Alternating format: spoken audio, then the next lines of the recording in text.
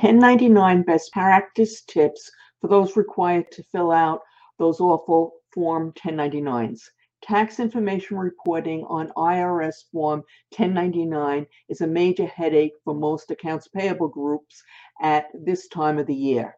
It's both the 1099 MISC and the 1099 NEC are used to report to the IRS payments made to independent contractors.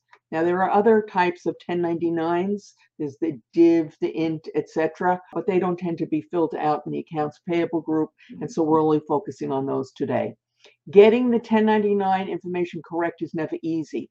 In this episode, we've got 5 tips to help you create the perfect 1099.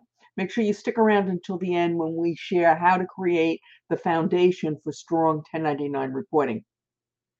Hi guys, I'm Mary Schaefer, founder of AP Now, the place where we curate the latest business intelligence for those who work in, manage, or have responsibility for the accounts payable and payment function.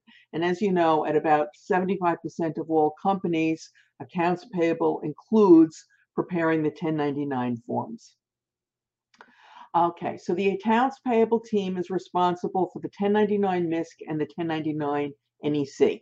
As we said, these forms are used to report income paid to an independent contractor and to the IRS, the recipient of the income. Okay, so there's 2 forms each time. So tip number 1, start right. This means using the entity's legal name and not its DBA. Now, sometimes people say, well, what's the difference? Why does it matter?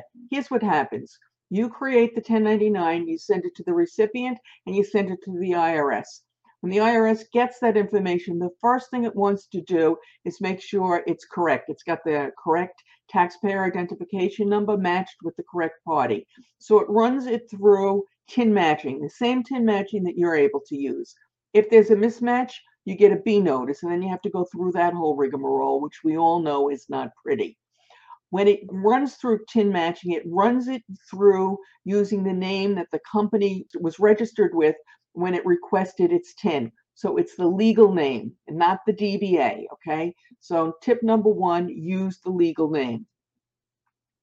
Tip number 2, you want to make sure that you report on all the income. So if you've paid someone 2 or 3 times during the year, you need to add them all up. This is especially important if you're not paying them a huge amount of money each time. So for example, if you pay them, let's say $200 per month, over the course of the year, that's $2,400. That's more than the current $600 minimum that you have to report, although each individual month wouldn't be. So add them all up and make sure you've got the total amount, and then issue the 1099. Hopefully this next one is not one that any of you would fall into this trap. But if you have some forms left over from last year, throw them in the garbage. Okay, they're not good for anything. Do not use last year's forms. You need to use the current year's forms. Even if you only need to issue one 1099, you still need to get the new form, get the form for the current year. All right, let's talk about getting a good foundation. Tip number 4, make sure you have a good foundation. What does this mean? This means knowing all the latest changes and updates the IRS has made during the last year. It also means reviewing the basics. Now, you know the IRS loves to tweak all its forms, and the 1099s are no exception. The 1099 MISC and the 1099 NEC have come under a lot of scrutiny in the last few years. In fact, if you go back a few years ago, we didn't even have a 1099 NEC. All the information that we report now on those 2 forms was all on the 1099 MISC. And to be fair, the IRS has had some good reasons for making these tweaks and introducing the new form, or as I should say, reintroducing an old form that we'd stopped using. Okay, so lots of tweaks, lots of little changes that can, get you off in the wrong direction and get you a B notice if you're not careful. So how are you going to do this? What you should do is you should take a 1099 review course every year. You could go to the IRS website and read all its publications, but it's much easier to let an expert compile this information for you, and then you just get it in one fell swoop. Now, there are a number of these courses out there. I'm not going to lie to you. A number of organizations will offer them, including AP Now. We sponsor one every year. in 2022. It's going to be held in December, and we've got a link in the show notes below if you want more information about that course.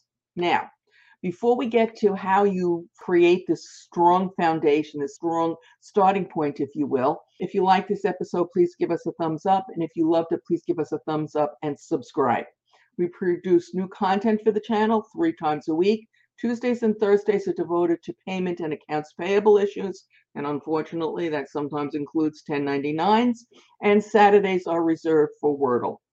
Your thumbs and comments help us as it signals to YouTube that viewers are interested in this particular video. Okay, tip number 5, start with good information.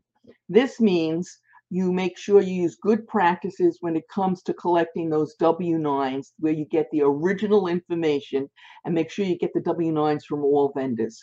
We recently did a broadcast on that issue. You can watch it now using the link that will appear momentarily on YouTube and is in the show notes below. As always, we appreciate your thumbs up, your shares, your comments, and your subscribes. And good luck with your 1099s.